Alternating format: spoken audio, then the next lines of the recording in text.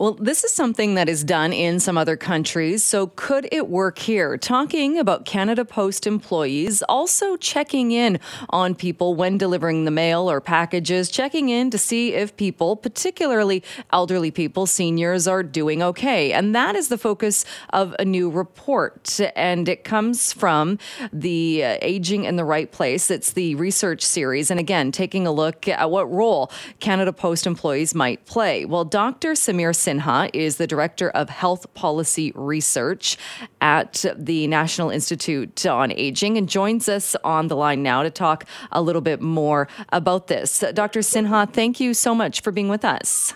Thanks for having me, Jill. This is an interesting concept. Can you talk a little bit more about what this actually looked at and kind of expanding that role for Canada Post workers? Yeah, so this is it's an interesting concept, but it's not a novel concept because the government of France and Japan, their postal services actually initiated these services across their country over a decade ago. And it's a novel idea to say we've got postal workers who are visiting the front doors of millions of Canadians every single day.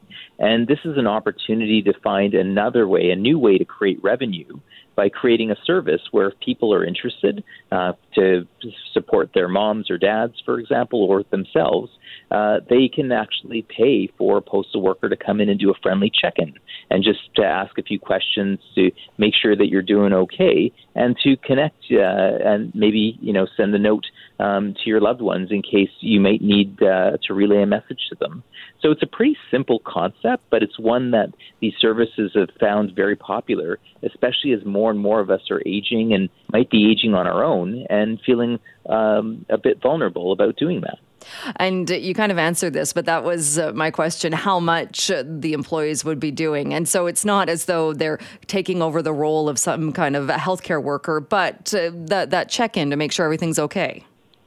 Yeah, and so a lot of postal workers are already kind of doing this in a very informal way. For example, they have their route. For example, they know some people along it, and they might identify people who might have a challenge or that, but they don't have a formal role. So we're not talking about making postal workers community nurses or social workers.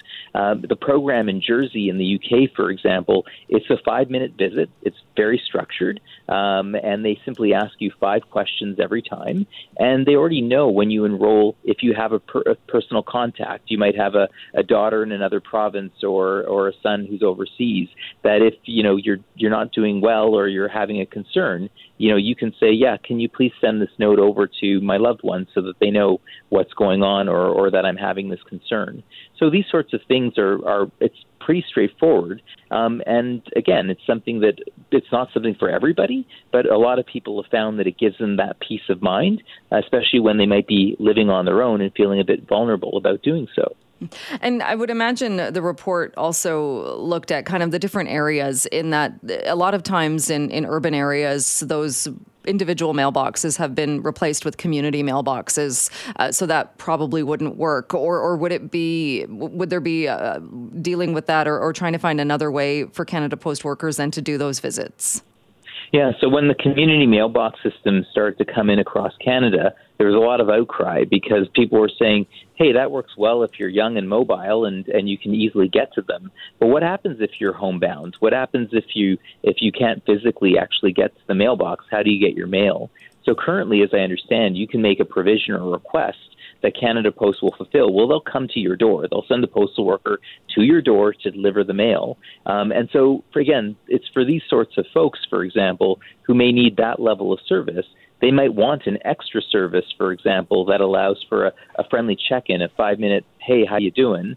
Anything I need to know and anything I need to help you with, or let's just have a chat about the weather today. And have you had any response from Canada Post on their thoughts on whether or not this could work? So Canada Post doesn't want to really talk too much to us for some reason. We've been trying to communicate with them for the last 6 months as we've been writing this report. But the Canadian Union of Postal Workers, they actually are very excited about this. They've told us that they think it's a great idea. They think it's a great way to leverage, their hardworking postal workers in a different way that actually gives them yet another way to serve Canadians in a good way. So they're enthusiastic, and actually, again, this idea is not a novel one. There was a federal review about the viability of Canada Post that actually suggested this a few years ago as an example of one extra service that Canada Post could potentially offer, by utilizing already its fleet of vehicles and its workforce to do something different that could possibly, again, generate a significant new source of revenue. It's very interesting, a very interesting idea. And we only have about a minute left. But is the goal then that more people would be able to stay home and age in their homes for longer, given that they had someone checking on them? That's exactly it. It's as simple as that we know that as we're more likely to outlive our family and friends, and that within a decade, 1 in 4 of us is going to be an older adult, we know that there's going to be fewer family and friends available to provide all the care and the support and the check-ins we need. So this is just yet another way in which we can use an existing resource, leverage it a little bit differently to give more people peace of mind and confidence to age in place. It's, again, very interesting, and I'm very interested to see where it goes from here. Dr. Sinha, though, we'll have to leave it there for today. Thank you so much for your time. Thanks for having me, Jill.